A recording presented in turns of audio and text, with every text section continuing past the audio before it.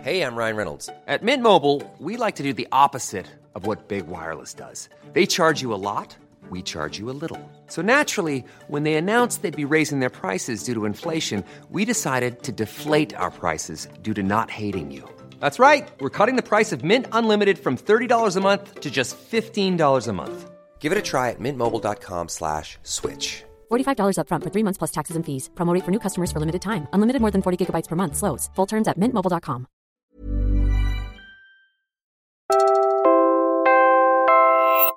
Ang episode na ito ay mula sa Usapang Econ Podcast. If you like what you hear, follow Usapang Econ on your podcast app for more discussions about how economics is all around us. Ngay na kumain. So recently, tumambay ako sa rooftop ng isang mataas na building. Paghapon kasi, ang gandang tumambay kasi makikita mo yung sunset sa Manila Bay. Kaso, pagtingin ko sa horizon, yung between Manila and Bataan, may malaking tipak ng lupa. So, kahit ng view. Oo, nakita ko rin yan, Cherry. Kasi nung nag-Sofitel ako last year, para tingnan yung famed sunset bago umalis ng Pilipinas, nagulat ako kasi ang daming construction equipment, tapos may mga barge and ship. Yung pala, may reclamation project nang ginagawa. Oo nga, Mayan. Ang daming ang reclamation project sa Manila Bay Area ngayon. In fact, last year, 19 yung nireport ng Department of Environment and Natural Resources o DENR during a Senate hearing. Meron pa ngang groups na nagsasabing aabot to ng 30 projects eh. So kapag natuloy at natapos lahat ng to, ano namang infrastructure ang matatayo? Goodbye sunset na nga ba? Goodbye rin ba sa mga species na nakatira doon? Pati na rin sa kabuhayan ng mga kababayan natin, lalo na ang mga mangingisda. So, for this episode, let's focus on reclamation projects and how they affect the environment, and what the government is doing in balancing economic development and environmental protection. Ako si Cherry Madriaga At ako naman si Mayan Vital. at welcome sa Usapang Econ Podcast. Ang Usapang Econ Podcast ay proyekto ng mga batang ekonomista na naglalayong gawing mas fun, relatable, and understandable ang economics. This episode is sponsored by Open Society Foundations, the world's largest private funder working to build vibrant and inclusive democracies, and powered by Puma Podcast.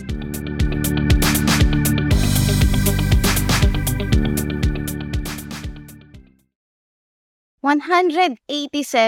May at least 187 reclamation projects all over the country. Ayon ito sa master list ng Philippine Reclamation Authority o PRA. Ito ay approved, pending o ongoing na. Examples sa mga reclamation projects sa Pilipinas ay yung Bulacan Aerotropolis or the New Manila International Airport. Pati na rin yung the Manila Waterfront City Reclamation Project at ang Dumaguete Smart City. Tapos, Cherry, nasabi mo nga at least hindi pa dito counted yung mga hindi dumaan sa tamang proseso, yung mga walang assessment, at mga hindi nakakuha ng necessary permits. Ang dami, no? Pero, wait. Ano muna nga ba ang reclamation? Tinanong namin si Jem Castillo, the National Director of the Economy and Environment Group Philippines, isang grupo ng experts working on economic and environmental issues. Parte ng kanyang expertise ay ang pag-assess ng costs at benefits ng mga proyekto. Kasama na rin dito ang critical habitats of Manila Bay. Pag sinabi nating reclaiming is actually building land in coastal areas, especially raising up land using dredged material or quarry materials from some other places. Pag sinabi nating dredging, what happens is doon sa site where a reclamation is being proposed is what they will do is basically take up earth materials or sand from under the sea and then build it up in a particular place where they have identified for reclamation. The other source of material for reclamation is mga quarry areas. So it can be sourced either from the seabed or it can be sourced from inland, especially in mga areas that they want to be cleared for purposes of further infrastructure development. Essentially, reclamation is increasing or expanding land for other economic activities like infrastructures. From the description, Mayan, naririnig na agad natin yung mga potential harmful effects niya. Lalo may disturbance pa nangyayari both in the land and the sea. So, dump and fill ka lang talaga ng lupa. Totoo. Pero bakit ang daming ganitong projects? Ano bang mga pwedeng maging benefits ng reclamation? Ang reclamation kasi, of course, it generates employment. It provides expanded economic activities. For example, if you have heard that one company is already coming up with a new international airport somewhere in Bulacan. If they're building an airport somewhere in Bulacan, close to the coast, that means they have to do some reclamation.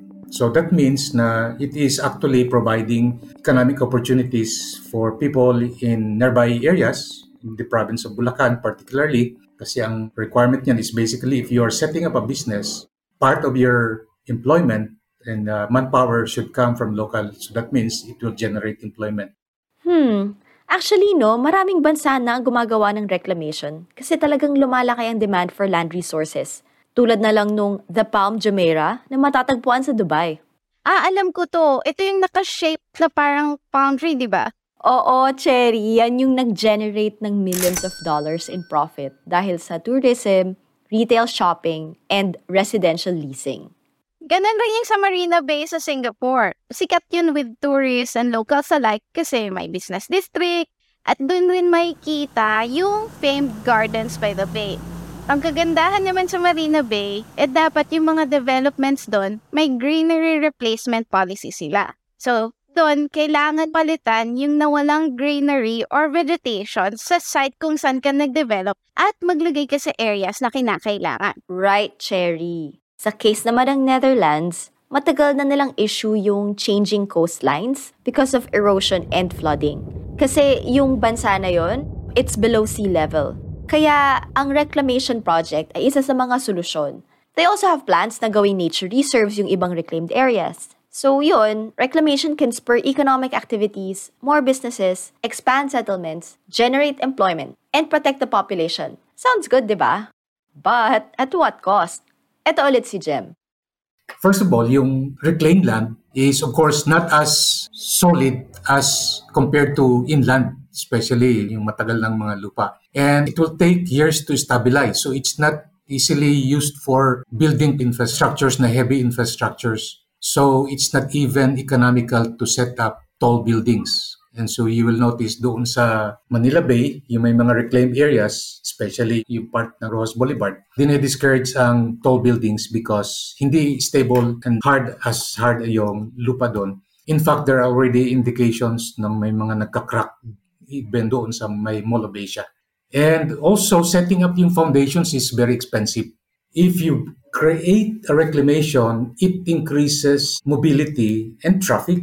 And so you will notice na pagdating doon sa Pasay area, heavy ang traffic because ang daming land development and so it creates a lot of disruptions. And then more importantly, reclamation, kung mapapansin niyo, it really transforms the coast. So that means na any other economic activity is already replaced. So for instance, if you have reclaimed land, and used to be ang area na yun is a fishing ground or a place for economic activities ng communities. If you reclaim it, mawawala yung livelihood nila. Ang claim is that they can be employed doon sa reclaimed areas. But of course, ang issue dyan is, do they have the manpower ability to be employed in those reclaimed areas? Ang major issues pagdating sa reclamation, especially ng mga environmental groups, is we're losing our natural environment and we're losing the benefits from this natural environment, which includes ecotourism, yung mga spiritual values, habitats.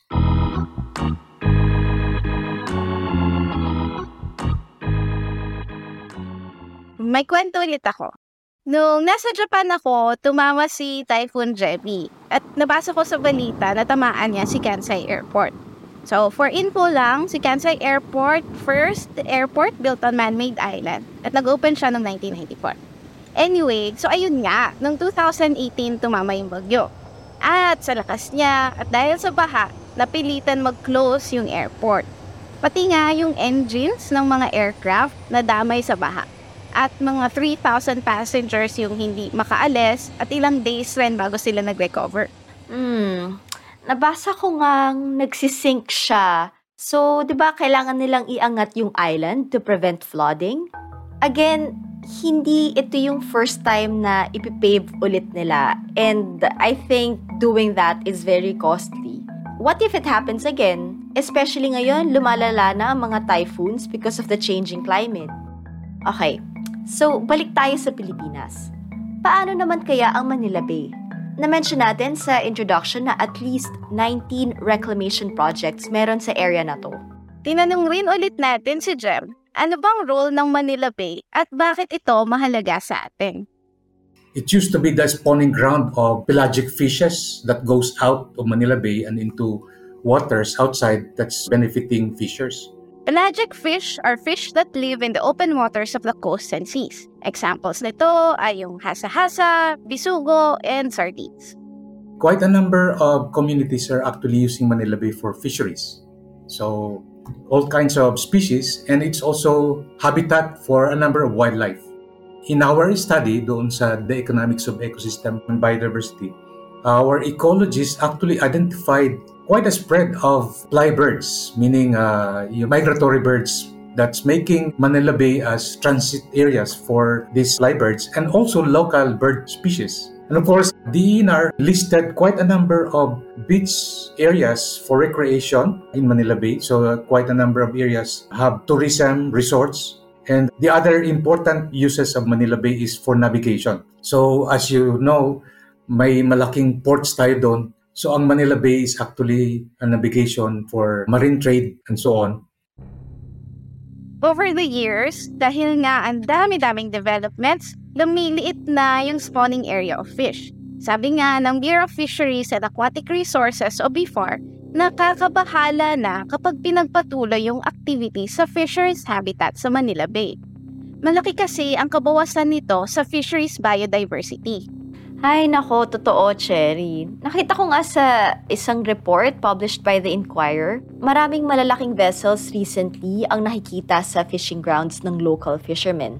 Ayon din dun sa report, ito ay dahil sa quarrying and dredging sa seafloor, kung saan nag-extract sila ng wet sand, mud, and silt, kaya nadidisturb yung marine ecosystem sa area. Kaya nga Mayen ang daming mangingisda nga ang nagrereklamo kasi impis na makapangisda sila na mas malapit sa coastline, lalayo pa sila.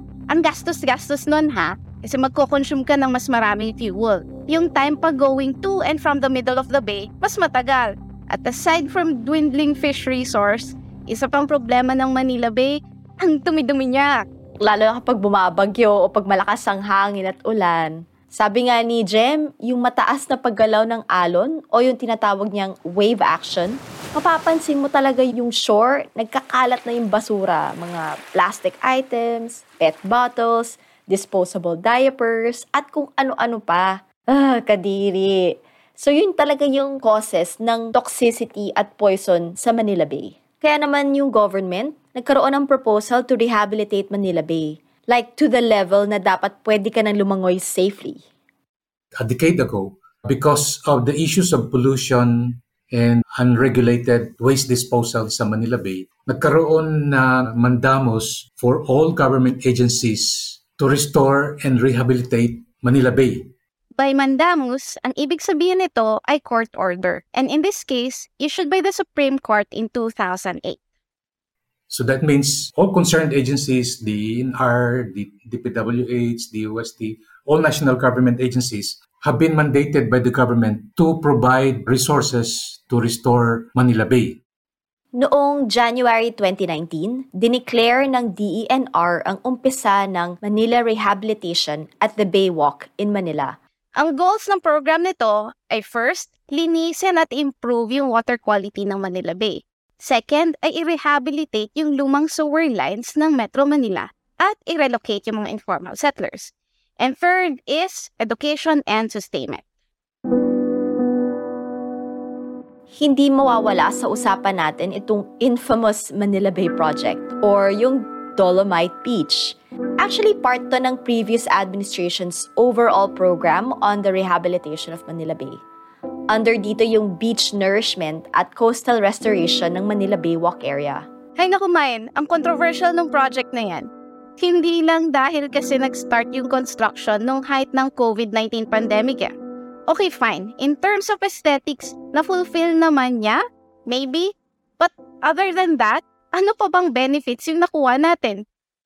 Quite a number of scientists have already published their opinions doon sa Dolomite sa Manila Bay. Is it beneficial? It has some benefits. But I think, from my perspective, the costs outweigh the benefits. Kasi unang-una, you have to continually maintain it and yet nagiging trash during rainy seasons. Of course, typical yun sa Manila Bay talaga. But mas mataas ang cost ng kanyang maintenance dahil kailangan mo siyang dagdagan ulit o kaya ilinisin ulit. Whereas it should have been cleaned regularly instead of adding more quarry material. Ang quarry material niya kasi is galing sa Cebu. So imagine the high cost of transporting it, quarrying from Cebu and bringing it to Manila Bay. But of course, many people, especially yung mga locals doon sa site, they enjoy it because they have a wider space, especially doon sa mga dense residential areas. Yung Dolomite is a good place for them. But government-wise, ang taas ng cost niya, ng maintenance cost ng Dolomite. And we don't even know yet kung ano yung impact niya doon sa different habitats. Okay, maraming bumibisita kasi nga at the surface level magandang ang tignan. But this also proves how desperate we are for green and open spaces. Sayang dahil next time na siguro natin mako-cover yung topic na to. Pero, yun nga, kahit anong rehabilitate mo sa Manila Bay, kung hindi naman ma-address yung root causes, paulit-ulit na lang magiging issue natin. Totoo yan. Plus, if we really want to rehabilitate Manila Bay, bakit napakaraming reclamation sa area? Will these dump and fill projects not worsen the conditions there? So earlier, napag-usapan na natin yung mga benefits at costs ng reclamation. Since malaki yung impact nito sa environment and even the livelihood of the people, kailangan pumasok si government para ma-regulate at masiguradong ma-minimize yung negative impacts nila. And specifically for reclamation, ang PRA or Philippine Reclamation Authority ang responsible sa pag-integrate, coordinate, at i-direct ang lahat ng reclamation projects on behalf of the President. Ito ay nakabase sa Presidential Decree number 1084. Now, ang Philippine Reclamation Authority has two major functions. One is development and the other one is regulation. Meaning, when you say development is providing economic activities through reclamation, but at the same time, they are also a regulatory agency to be sort of regulating reclamation activities in the country. Ang identification ng reclamation site begins with PRA. But of course, there are actually proponents coming from other government entities. Nabasa ko rin, Mayan, sa isang article ng Rappler last September na most of the reclamation projects ang nagli-lead ay local government units or LGUs. Meron pa nga private companies eh. And before reclamation can be undertaken, bibigyan sila ng ECC, Environmental Compliance Certificate. Ang Environmental Compliance Certificate o ECC ay isang dokumentong ini-issue ng DENR.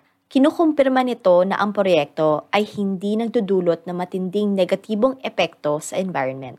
And then after that, it's done. I-review ng PRA uli yun. Tapos kung doon sa board ng PRA, if it's approved, ipapasa siya sa President for final approval yung reclamation project.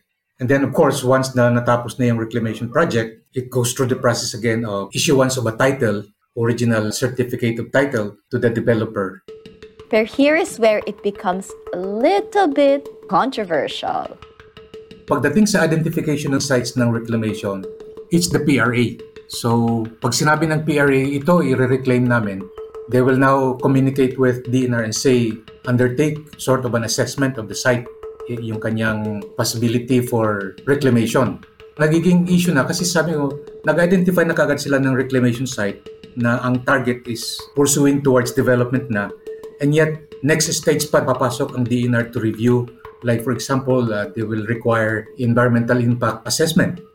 Ang Environmental Impact Assessment or EIA ay parte ng proseso upang makuha ang ECC.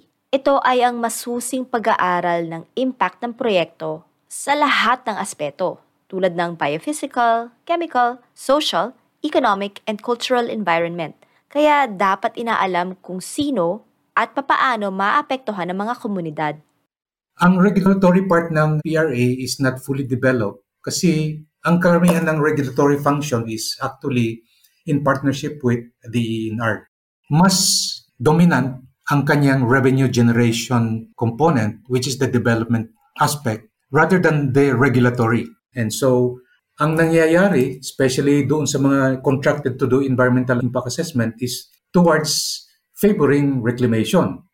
In other words, ang ideal situation ay si PRA ay dapat objective sa potential areas for reclamation. So dito Mayen, meaning ang tanong ay saan nararapat mag-reclaim. Pero ang nangyayari kasi, nag-identify na siya agad ng area for reclamation. So ang nagiging direction ng assessment ay gaano ba ka-okay ang area na ito for reclamation? So, parang biased siya sa isang location, no? At pinupush niya na i-reclaim ang land doon. Ang naging isang controversy dito is that, for instance, yung Las Piñas Parañaque Critical Habitat Area is actually a reclaimed area, but nagkaroon na siya ng mga mangroves. But it was declared as a wetland, na meaning for preservation. Ang Las Piñas Parañaque Critical Habitat or the Las Piñas Parañaque Wetland Park ay isang protected area sa coast ng Las Piñas at Parañaque. Kasi may proposal ang PRA for a reclamation that is actually within that area. So may mga challenges, and so that was one of the trigger to conduct an assessment kung ano yung trade-offs ng having a reclamation versus maintaining it as a conservation area. Ang isa sa mga naging assessment namin, particularly doon sa EIA, that's why we're pushing for it, is hindi well-crafted ang benefit-cost analysis. Ang cost-benefit analysis naman, tinitingnan kung ano ang mas malaki. Yung ginagastos ba o yung magiging gain sa project kapag na-implement. Ang problema sa mga ganitong analysis, hindi na-consider ang environment dahil mahirap silang lagyan ng monetary value. And that's the reason why we conducted that economics of ecosystem and biodiversity. Ang objective niya is really basically saying that we are putting a value of nature so that it will be included in policy and decisions.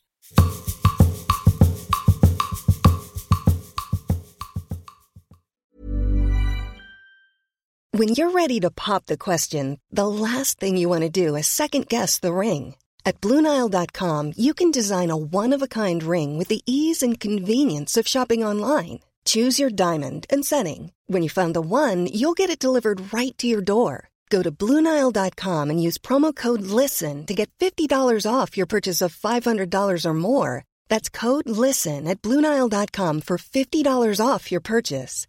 BlueNile.com, code LISTEN. Hiring for your small business? If you're not looking for professionals on LinkedIn, you're looking in the wrong place. That's like looking for your car keys in a fish tank.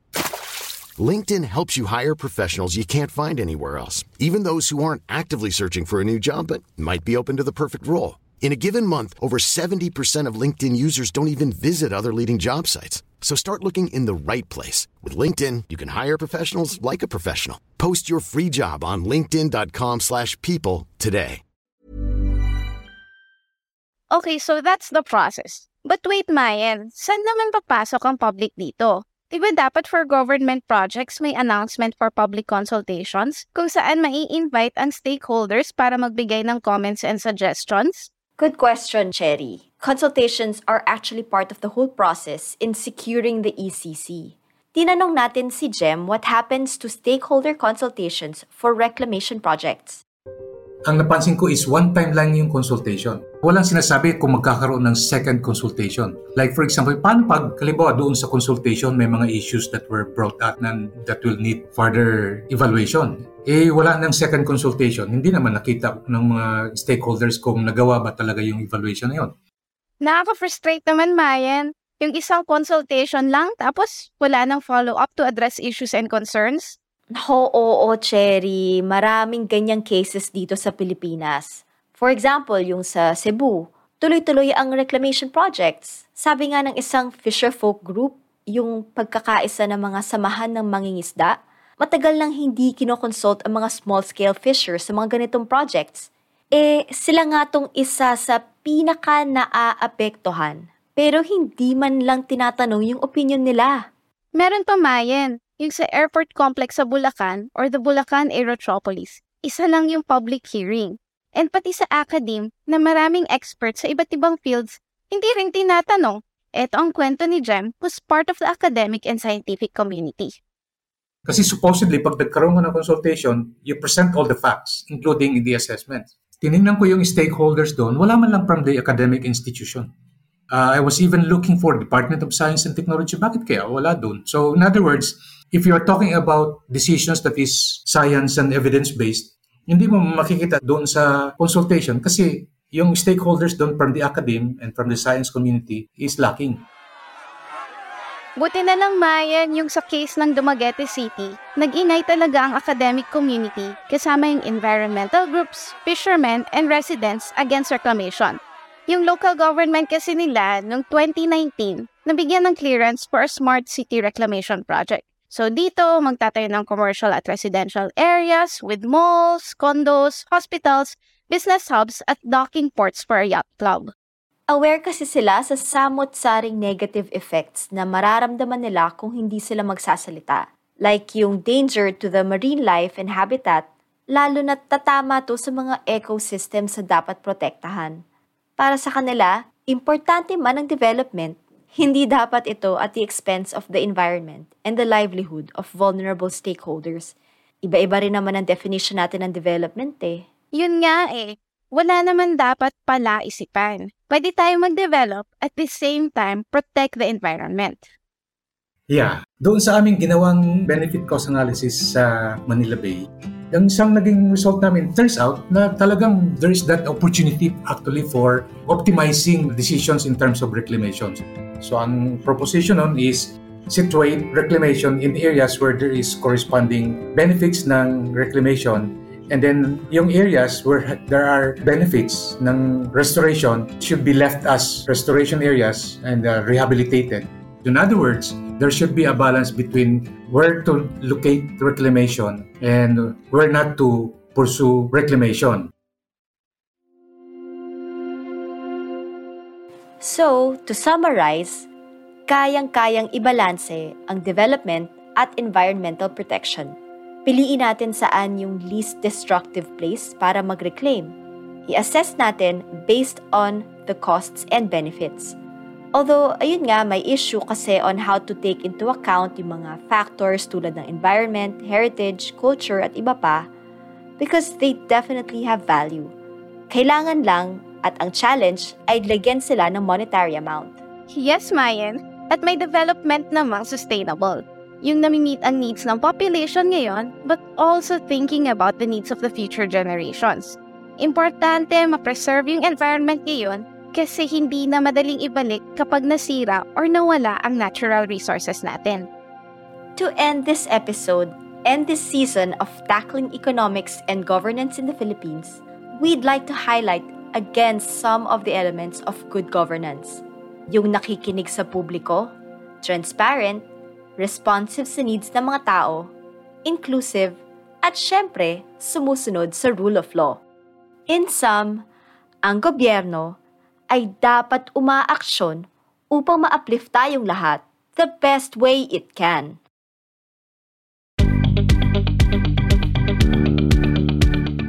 Muli, ako si Mayan Vital. Ako naman si Cherry Madriaga. You've been listening to the Usapang Econ Podcast, sponsored by Open Society Foundations and powered by Puma Podcast. I-follow ang Usapang Econ Podcast sa Spotify, Apple Podcasts, or wherever you listen. Sundan niyo rin kami sa aming blog sa usapangecon.com. I-like and i-follow niyo rin kami sa Facebook, Twitter, Instagram, at LinkedIn. Maaari rin kayong mag-subscribe sa aming YouTube channel. Salamat sa audio editor ng episode na ito na si Joe Salcedo at sa producer namin na si Macy Hobet. Salamat din kay Jem Castillo sa panayam. Kung nagustuhan niyo ang episode na ito, please share it with a friend. Dahil ang economics ay para sa lahat.